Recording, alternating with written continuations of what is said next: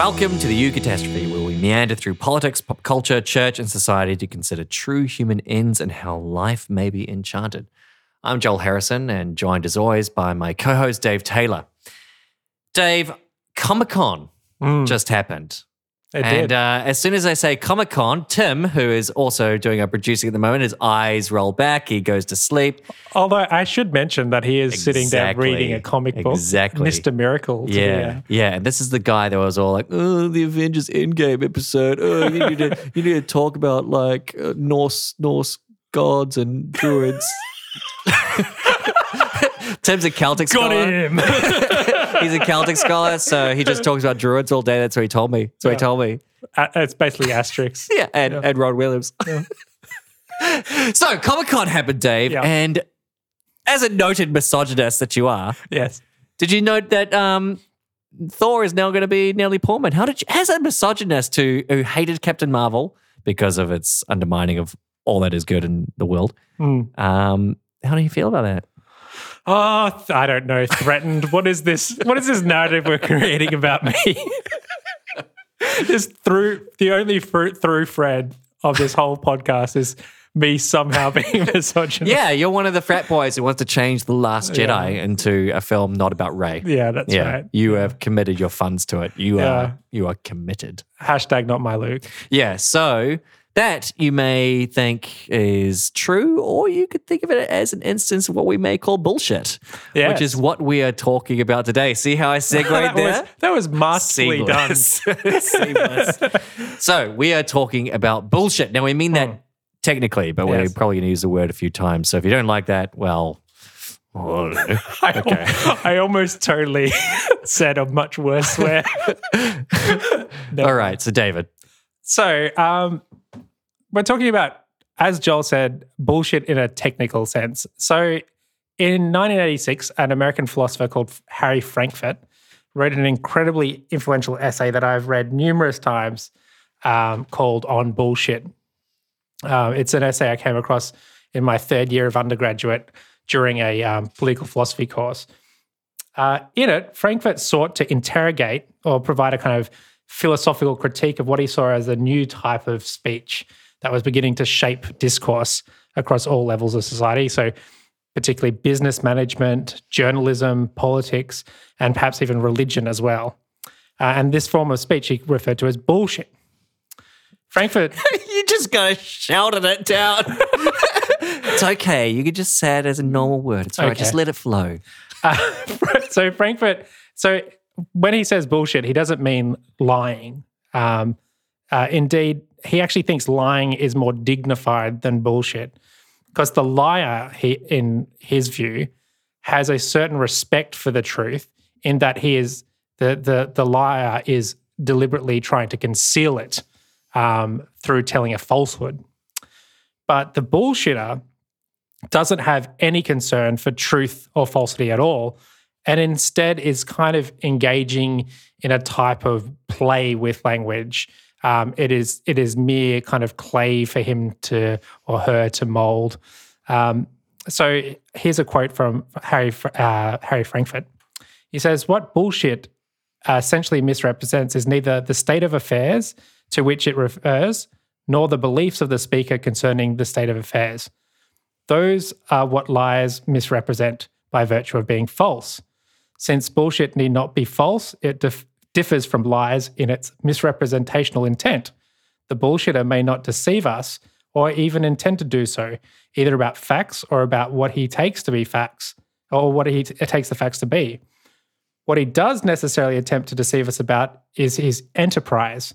His only indispensably distinctive characteristic is that in a certain way he misrepresents what he is up to." So this is a fascinating distinction that I found incredibly powerful when I first came across it as an undergraduate, especially kind of studying at the kind of heyday and the rise of social media and this transformation that was happening in journalism with the rise of Twitter and reporting on Twitter.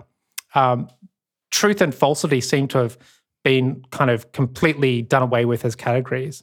But where does this kind of turn in language, in discourse, and all these important areas come from? Well, Frankfurt kind of sees it as coming out of a sort of necessity. One of the main sources of bullshit is when someone speaks, according to Frankfurt at least, when someone speaks about about something that they have no knowledge of.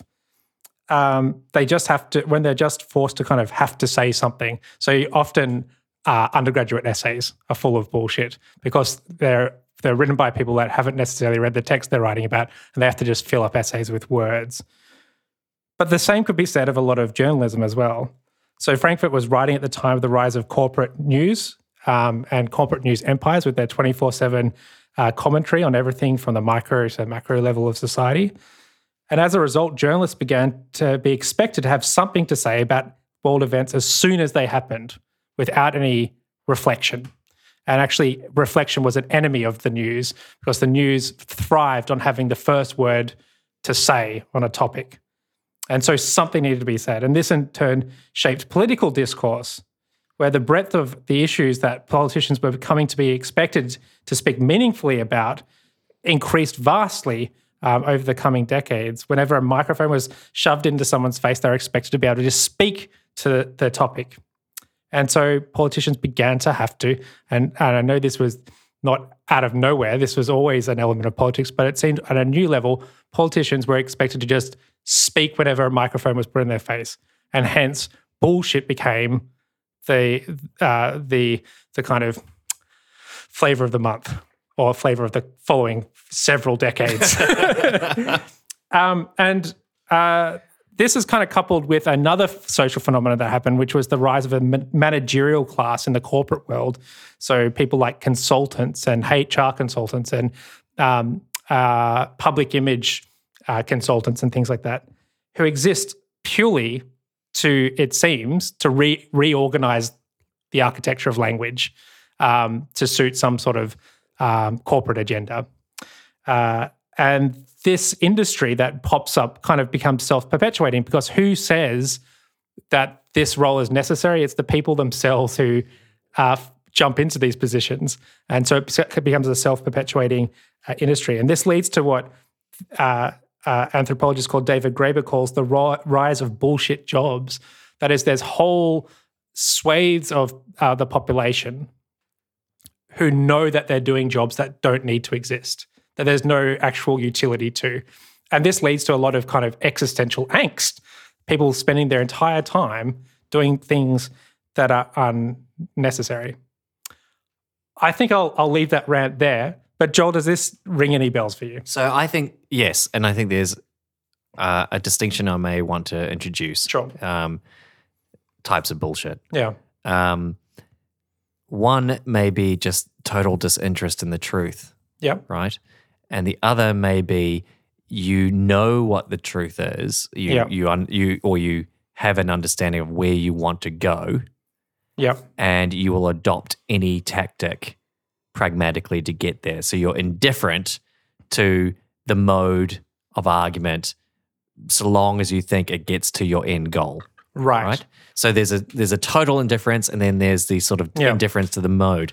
And on the first one, it's interesting when you raised this, I thought this is one of my concerns about the modern university actually, because I wonder whether when we have, we've shifted the university towards such a metric-based understanding that academics themselves now, it could lead to, now this is just a speculative thought, right? But it could lead to indifference to what you're actually doing, what you're actually writing. You don't care about, you don't have the conviction of commitment to what you're writing. What you want to do is just simply put something down on a page so that it's published. Yeah, that's right. Because the metrics then force you into saying, this is how you value me. You're not valued based on the depth of the argument, the persuasiveness, whatever, although hopefully peer review has something to do that, right? But actually at a university level, the metric of it. And so I sometimes worry that, increasingly what we see is people who are not actually full of conviction. Yeah. Well, I think that's absolutely spot on. But I think there is actually there's something similar going on with another type of academic, which replaces kind of that care for the words that are actually on the piece of paper with pure conviction. So the aim of scholarship is actually some sort of social justice. And so as long as you're serving a particular end of justice, it doesn't actually matter the validity. Well, that would be the second kind, I said, that you're indifferent to the modes and so on. Anything that you just funnel into that kind of context. And this actually has, I mean, a similar thing could be said theologically as well. So some people, for example, only see academia as instrumentally good to promote the gospel or something like that. There's a theological version of that. But I think this actually has philosophical roots. And it's connected with an American philosophical tradition called pragmatism. And pragmatism actually sees the truth values of statements being tied directly to their impact on the world. And so abstract notions of truth or statements being true in and of themselves are irrelevant. And instead what matters is what William James, the famous pragmatist philosopher, calls the cash value of a statement. Right. What purchase does it have in the world? That's the significant. That's where research dollars it brings it. You know. Well, and cash in the metaphorical sense of you need to see the impact, the direct impact of the words on the world. Well, I was saying you need to be able to abstract, and you need to be able to trace it. So to say that he famously says the statement there are tigers in India. That what that means is you're not saying a state of affairs. You're saying that this is something you can go and investigate. There is actually something to do, some tangible thing to do in the world. And this philosophy kind of emerges through the 20th century to be basically there's no such thing as true or false. There's just effect. And this is, I think, what you're saying. In academia, right? In both of those ways. Yeah. And we talk about impact statements. Yeah. And actually, when you say, it's not cash value and it's abstract. No, we actually have its cash value because it actually translates into publications equals more research dollars and so on. So that's, I mean, I just have that as a point of concern. And so I think there's that two types. One is the total indifference is a sense of like, because for whatever reason, you're structured now and disciplined in a manner to say that's the goal is not to actually do the hard work of developing over time coherent convictions that then have to have purchase in the world and so on, but actually to tick things over. That could have a deleterious effect on academia. That's just a hypothesis, I think, that I think would be interesting to explore. And then the second form is that pragmatism you mentioned, the example would be, people who do this walk-up evangelism in universities because they just see it as as essentially like a car park, right? It might as well be a car park. In other words, it's got nothing to do with the academic enterprise and so on. I mean, not that I have a problem with work-up evangelism per se, just the pure instrumentalization of the space is probably what I have a problem with. Right. So I think, you could take, so you mentioned social media and so on. I think we could take this now into sort of internal criticism, right? Of like, is this something we see this? You talked about just general reporting, politics. People talk about post-truth politics, but do we see this affecting religious communities? So maybe we take it into a little bit of a why church, why space. Why church, why for any of our long-time listeners is where Dave and I talk things that make us cry in the shower about the church, not because we dislike the church, quite the opposite. It's because we love it so much it can hurt us so badly. Yes. So is there something there then, do you think there's purchase for this about religion and bullshit? Yeah. So I think, and I suppose, we were so hesitant to kind of talk about Falau, and now I feel like I want to talk more about kind of surrounding phenomena to that as well. Do it. In that there seems to be this sense in which people believe that not speaking in the public sphere is somehow a betrayal of whatever position you have. And I mean, I'd hate to psychologize Falau himself, but I genuinely believe, because I can kind of get where he's coming from as far as that form of religion goes. I could understand the mindset of going, no, I have to say this because I feel hesitant to say it. I have to say it to prove to God that I'm faithful to Him. I can imagine that being the thought process behind where someone like Flowers coming from. But the same could be said of kind of more, probably less kind of toxic utterances in the public sphere as well. So you have kind of progressives feeling the need to make a progressive comment at every stage on every issue that emerges. I mean, progressive Christians, that is. And you also have kind of evangelical Christians who feel like unless I actually kind of give my 5 cents at this particular moment, I'm somehow betraying the gospel, or at least I'm betraying my Christian tribe or Christian identity somehow. So actually the impetus is always on you to speak. Yes. This is particularly the case for a particular kind of type of Christian leader. And silence is less of a virtue. And they have it almost becomes, it's moral to have some new insight. Yeah. And yet the insight is often not new, it's just dressed up. Or else the insight is banal. Yeah. Or else the insight is not an insight in the sense that, like, you go back to the Falau thing. I was amazed at how many people suddenly became experts in contract law. Yeah, that's amazed. You know, it's just, and this is this kind of idea that you said the journalist now, or was it the political operative, has to always have an opinion because the microphone's there. Well, there's a sense in which we're all journalists, right? Yeah. I thought of social media. I think the metaphor I was thinking before was like, it's kind of like you used to go to the dinner table and your uncle would say ridiculous things and you could go, oh, well, I'll argue with my uncle or I won't. It doesn't matter. It's my uncle. I won't see them again. Yeah. It's now the entire world is a dinner table. Yeah. Yes. Yeah, around a communion of disorder.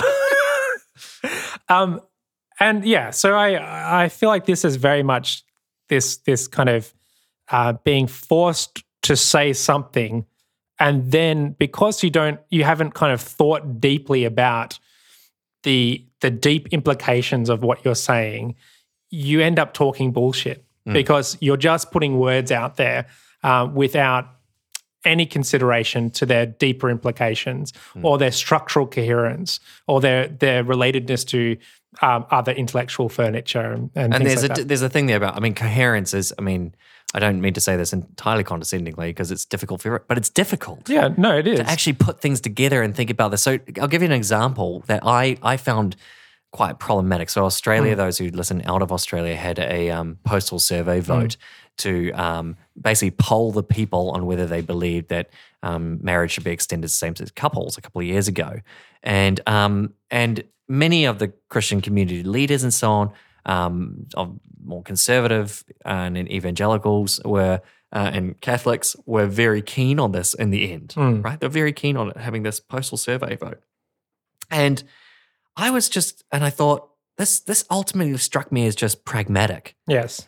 They thought, here's our chance to say things, and maybe they had some sense that maybe they could actually win as well.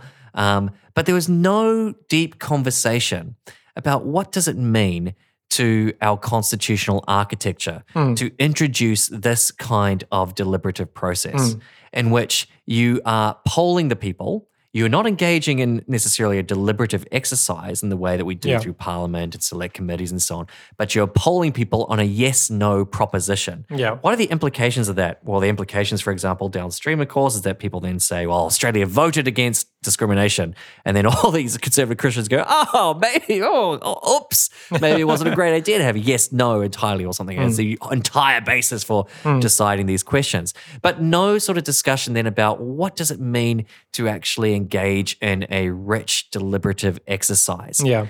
Entirely pragmatic in ways to think this is the mechanism that will hopefully lead to the outcome that we want.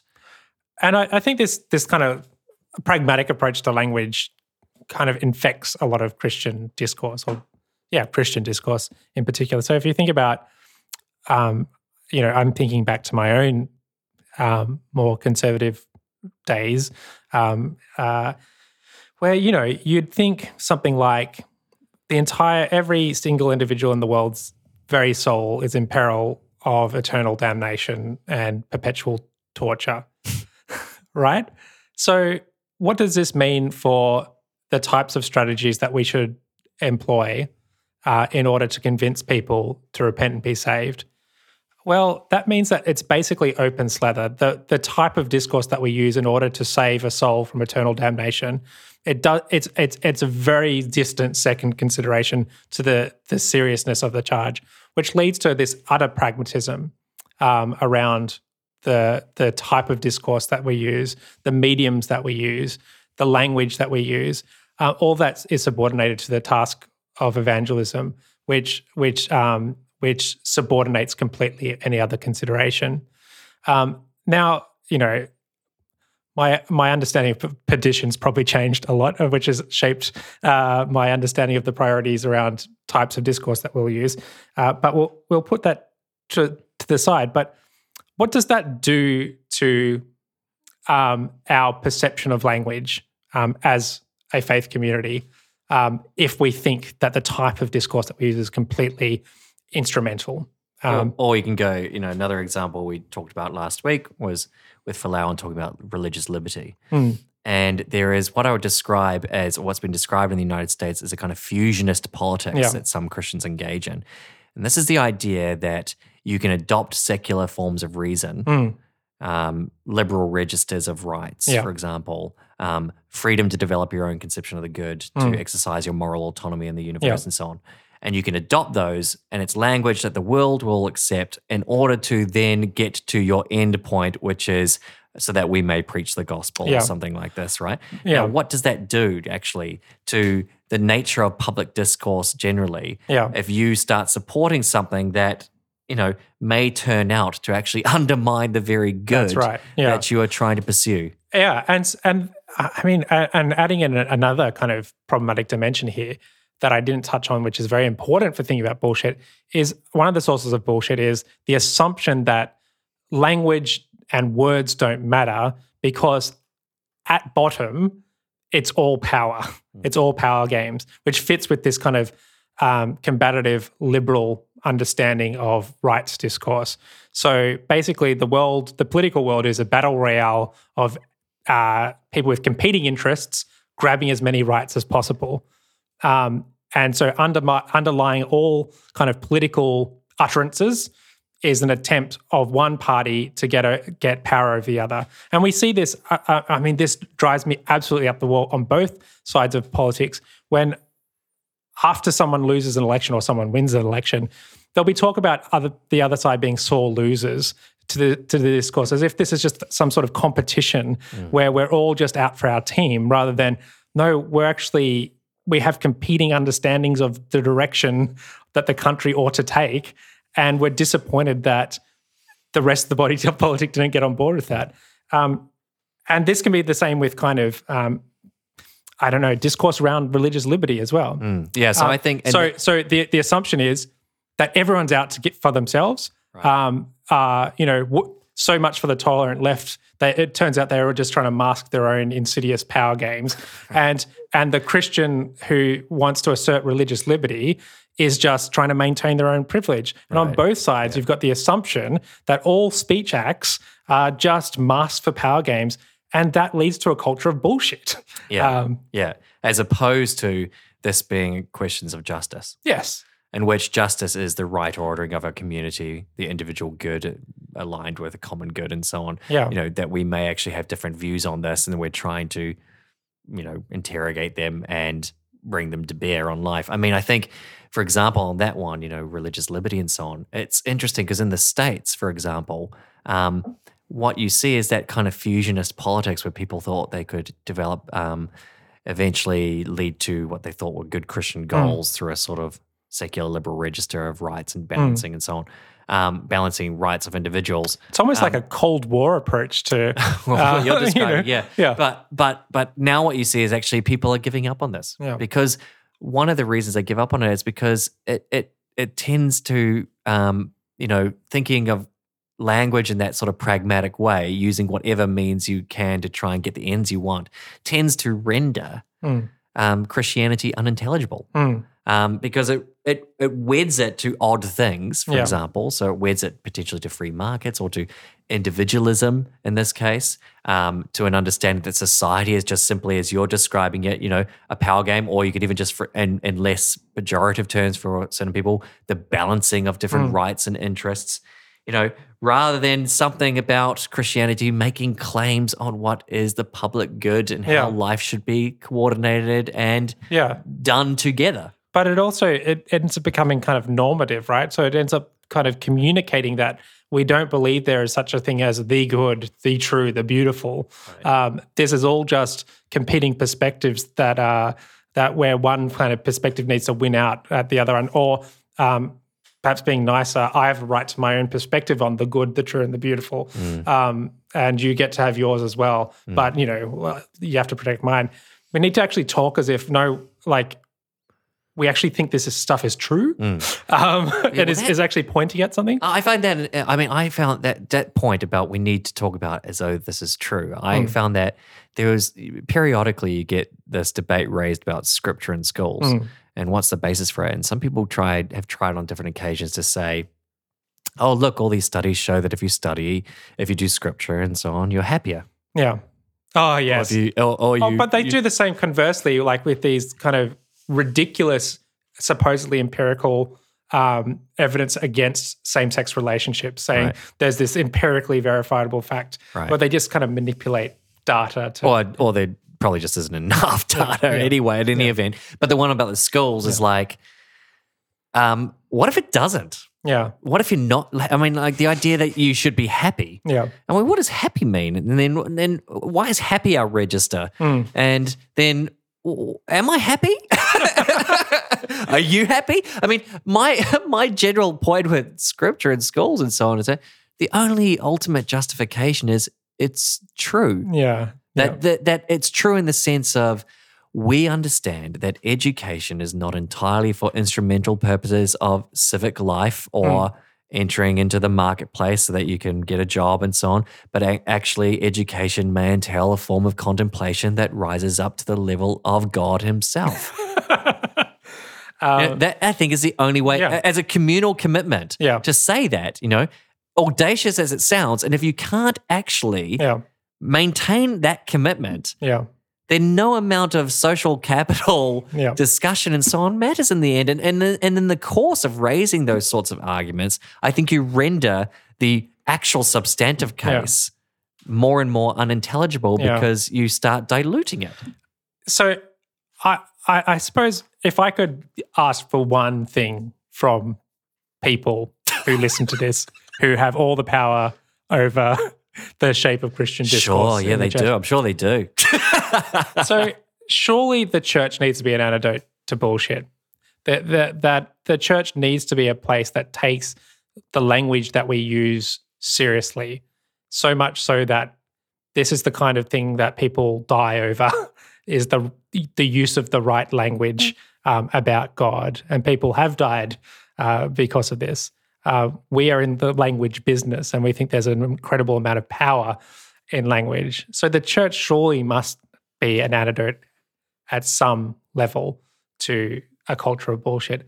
And I would say at least on the level of having the goal at communion or conciliation. So actually taking the presupposition that by and large my Christian brothers and sisters are actually aiming to live a life pleasing to God. And when they disagree with me, they are probably following their own conscience. Now, like for someone like Falal, I have very little time for the type of thing that he said. But at least I need to start with the supposition, not that, I mean, he's pretty heterodox, so I don't know where I'd stand with him. But say people who I disagree with over issues of same-sex relationships and things like that, to at least grant them the kind of dignity of, hey, perhaps they are actually not doing this out of hate. They're pursuing some sort of good, and letting that be the beginning of a alternative politics to our kind of Manichaean, absolutely polarized age. So I would I think if I can articulate and add to that, I think what you're saying is in part that we need our discussion to be rooted on truth as possible and pursuable, and that we are engaged in a shared quest for it. Yes. And we have a shared language through which to do this. And there is difference, right? There is difference in that you take, your extreme example of So you can be Phil a Catholic, an Anglican, or an Eastern Orthodox person.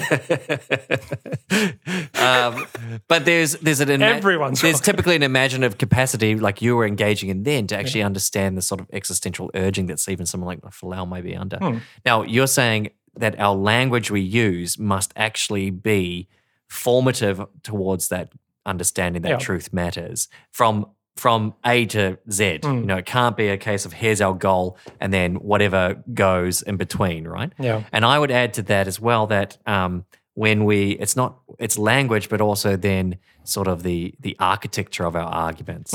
So it's the language you use, but it's also then having a care for things like constitutional architecture, or if you go back to the same-sex marriage debate, we had even physical spaces in which we can engage one another and things like this, right? And the posture that we take, we need to be, as a Christian body, kind of orientated towards towards unity at some level. And that probably means as well. And that means that like institutions are needed. And just to go very back to the start, that also means that we've just done 2 episodes in which we talked through Falau and so on, and some of the things that just made me a bit agitated, and then onto this on understanding of bullshit, right? And partly this is because we see ourselves as self-definers of what is,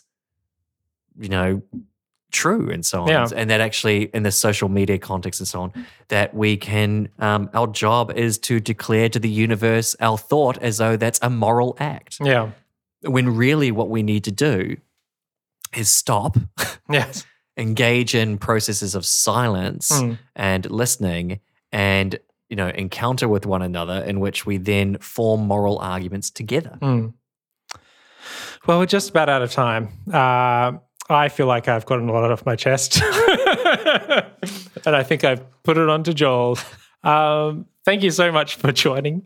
Please like us on Facebook. Follow us on Twitter. You can find us on Twitter at UCAT, that's EUCAT _podcast. And you can find us on Facebook by just searching the Eucatastrophe. Please keep writing reviews and sharing us around. Or send us like your examples of ultra pragmatic discourse. Yes. Oh, and thank you to so many people who have gotten in touch with us and sent us messages and asked us very good questions and things like that. We should get better at acknowledging those people and things like that. But thank you so much to everyone that's given feedback. And thank you for some really nice reviews recently. Maybe we should read some out in the coming weeks. But until next week, thanks for joining us, and we'll see you again next week.